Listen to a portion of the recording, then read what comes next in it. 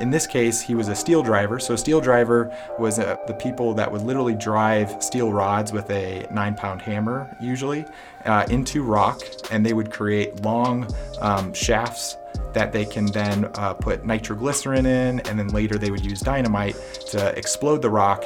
And that's how they did tunnels back then. But men in these tunnels would be inhaling lots of rock dust into their lungs, and it would ultimately tear up their lung tissue and make it very hard for them to breathe.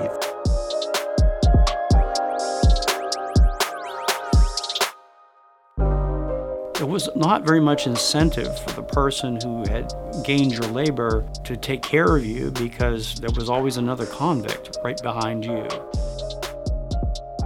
We all know the folk/blues song about the steel-driving man, John Henry.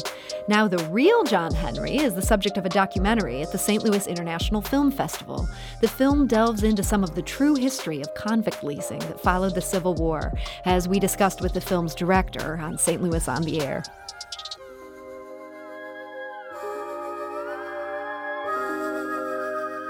I'm Sarah Fenske. This is St. Louis on the Air.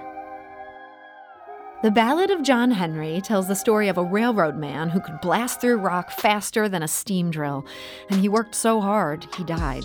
They buried him in the sand, an early version of the ballad tells us.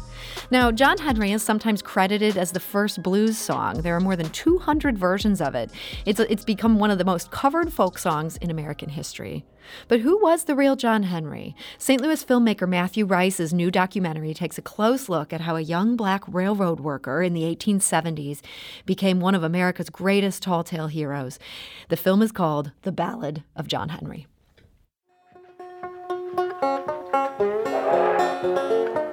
Was he a real person or merely a product of a vivid imagination?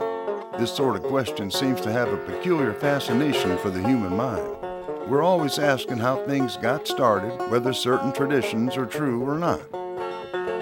When John Henry was a little baby, no bigger than the palm of your hand, well, he looked at that hammer just sitting by the door, said, I'm gonna be a steel driving man, Lord, Lord, I'm gonna be a steel driving man. And that is from the film The Ballad of John Henry. The film is showcased in the 29th annual Whitaker St. Louis International Film Festival, which kicked off yesterday. You can stream this documentary for free through November 22nd. And here to discuss it is Matthew Rice. Matthew, welcome. Hi, thanks so much for having me. So what got you interested in the legend of John Henry? So I originally was interested as a kid. I think that's how a lot of people get introduced to John Henry. I watched, several films, read Jack Ezra Keats' great book on it as a child. So that started my fascination with it. And then after that, as I got older and learned a little bit more about our history, I got more interested in whether this was a true story or not, and ended up coming across a really great book by Scott Reynolds Nelson, a labor historian who wrote about, it's called Steel Driving Man, the book, and he wrote about a very likely version of who the real John Henry was. And that's what is uncovered. I mean, I came into this thinking your movie was going to be dismantling this tall tale. And it turns out, based on this book, there's a lot of evidence that there was a real John Henry. And public records provide details that echo the lyrics in a way that's almost uncanny. So who was this John Henry who public records show worked on the C&O railroad line? That's the railroad line that went between Virginia through the Allegheny Mountains up to the Ohio River.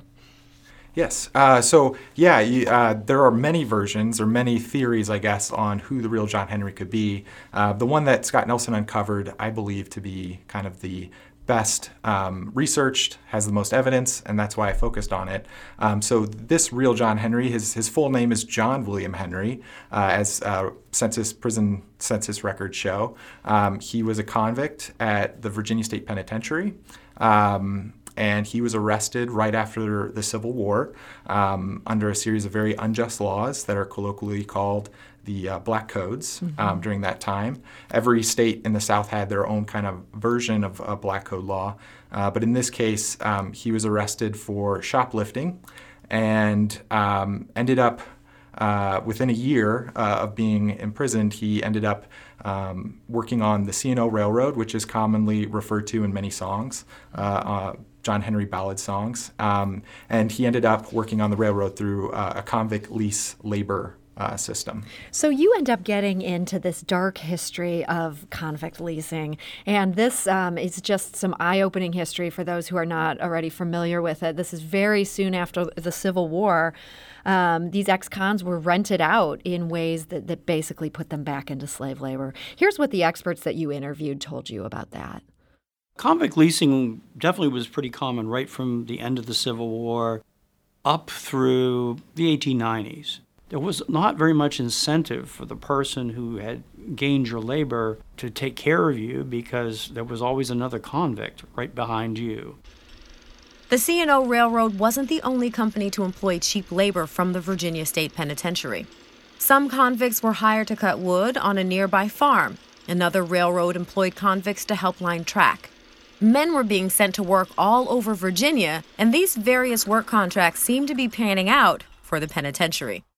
And that is from the new documentary, The Ballad of John Henry. My guest today is filmmaker Matthew Rice, who's based here in St. Louis. And so John Henry gets leased out under these terrible conditions to the railroad line, and he ends up driving steel. This is something that your film does such a great job of explaining. What was he physically doing there as they're building this railroad? Thanks so much. Yeah, so what we commonly, whenever we watch some of the videos, read some of the books, John Henry is usually depicted as nailing in cross ties for the railroad, and lining track. That was a very, very common job during the railroad times. But in this case, he was a steel driver. So a steel driver was a very important part of the process of building a tunnel. They were the people that would literally drive steel rods with a 9-pound hammer, usually, into rock, and they would create long shafts that they can then put nitroglycerin in, and then later they would use dynamite to explode the rock and basically create a hole through the mountain. And that's how they did tunnels back then, which would have been very laborious. And as the explosions ended up, as nitroglycerin then turned into dynamite, that part of the process sped up very quickly, but the real bottleneck in this whole process was the steel drivers. And so that's where the steam drill comes in. So the steam drill was a machine that they thought could easily make these holes without the use of labor. But in some cases it was very effective, and in other cases it wasn't. Yeah. And this steel driving, this is such a digression, but man, I have to mention this. As you talk about in your film, this is actually where the phrase rock and roll comes from, is the work these guys were doing as they're driving steel into these mountains. And that's kind of the happy side note. The sad side note is, as your film points out, this was terribly dangerous work. What made this so hard on the human body to be driving this steel? Yeah, so kind of the most obvious injuries that would have occurred is you had one man who would have to hold this drill bit, and as the other person is hammering into it, it could have easily slipped and hit him in the head. So that's the most obvious, but really the thing that records show that could have potentially been the worst is called silicosis. So back in the day, they had a shorthand term for it called consumption, which was embodied all lung diseases. But men in these tunnels would be inhaling lots of rock dust into their lungs, and it would ultimately tear up their lung tissue and make it very hard for them to breathe. So a lot of these men who went out on the railroad, there's records that show that as more convicts were sent out to work, many more came back dead. So, yeah, I mean, so many of us have driven through these Allegheny Mountains and seen these tunnels that go through them. We've never once thought about the human toll. How many convicts do we know died in these projects? Oh, I think it's tough to count all the numbers, but I think it just, as the years progress, especially, I wanted to focus specifically on the tunnel construction on the Lewis Tunnel, which is where this film takes place. In that case, it would progress every year by the hundreds. So within 3 to 4 years, you had 200 men being reported killed for consumption. And so one of the other terrible side notes in this film, I'm making this film sound like such a downer. It's actually a wonderful film, and I really want people to see this because it's also very important. I just learned so much history, is that they would ship the bodies back to the state penitentiary after these convicts died working there. Explain for us why they were doing that. Yeah, it's a really strange thing that occurred, but essentially when they created these sort of contracts during the convicts' lease labor system was so new that they would send men out and they would have to account for them even if they died. So they would have a system, which luckily I was able to kind of track through the Library of Virginia, who did a wonderful job of archiving all these documents. But they would track how many convicts they would send out to work on the C&O, and then ultimately they had to account for each man who came back, whether they were alive or dead. Mm-hmm. And so within the contracts, essentially, they wrote in, the governor at the time wrote in a stipulation that said, if you don't send back the convicts, there will be a $100 fine. And during that time, a $100 fine was huge. So if you had 200 men who passed away on the railroad, that would be a huge debt to incur. So you got to send the body back as proof this man is actually dead. Correct. And ultimately, they ended up, we believe there was about 10 years ago, there was an archaeological dig right outside where the state penitentiary was located, and they found hundreds of bodies likely to be convicts from that time frame.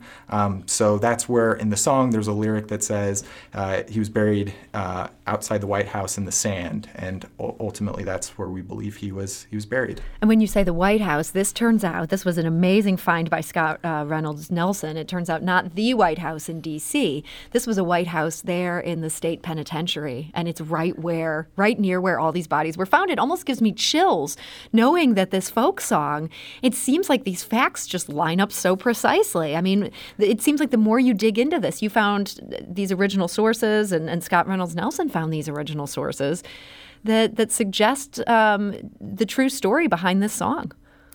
Yes, you're correct. And all the connections were kind of eerie. In fact, the White House, so it was a big white building. That's why they call it the White House. But the architect that designed the Virginia State Penitentiary is also an architect who helped design the actual White House.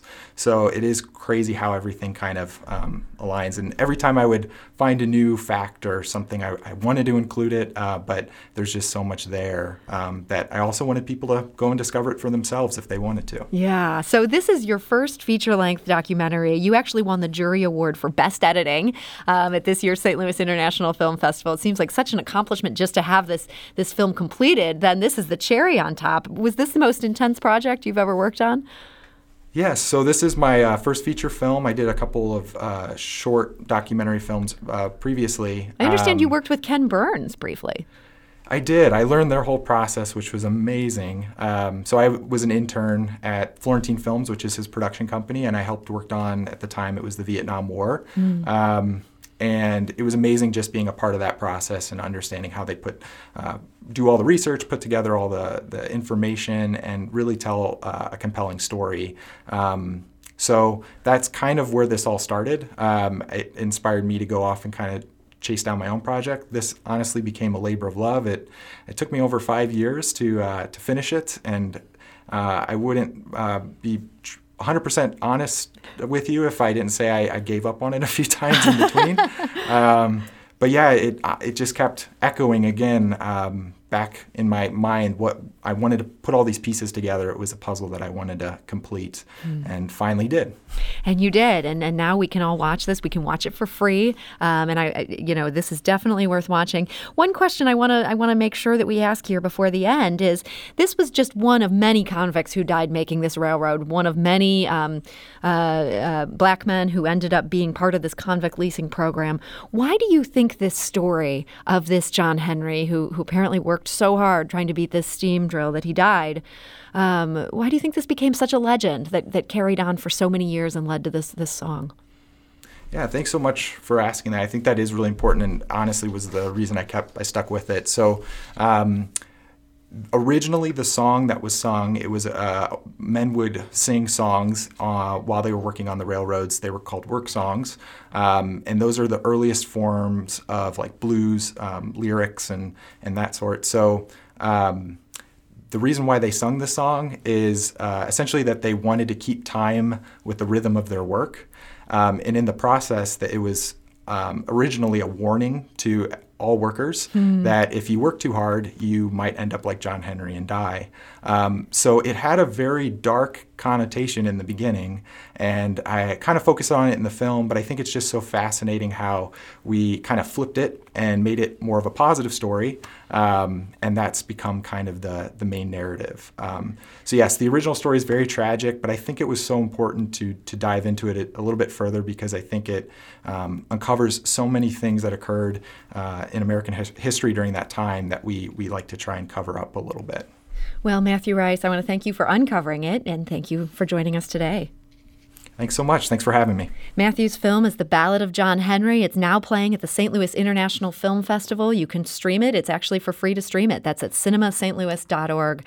And let's go out of the show with one of the many versions of The Ballad of John Henry. This one has vocals by Richard Buckner, Melanie Claren, Alex Liu, and Stephanie Rogan. Listen to that cold steel ring, Lord, Lord, just to listen to that cold steel ring.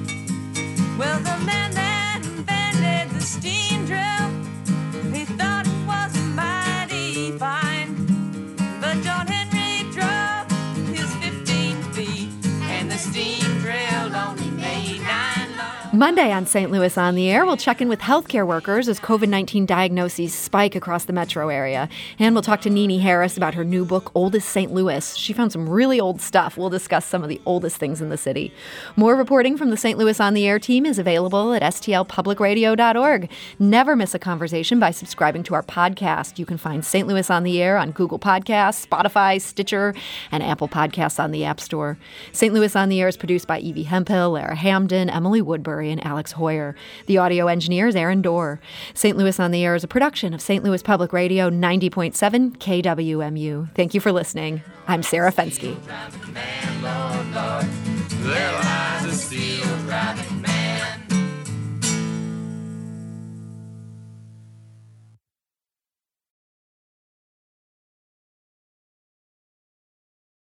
Support comes from the Missouri Forest Products Association. Missouri produces wood pallets, railroad ties, white oak barrels, hardwood floors, and more. Details on the variety of products made in the state are at choosewood.com.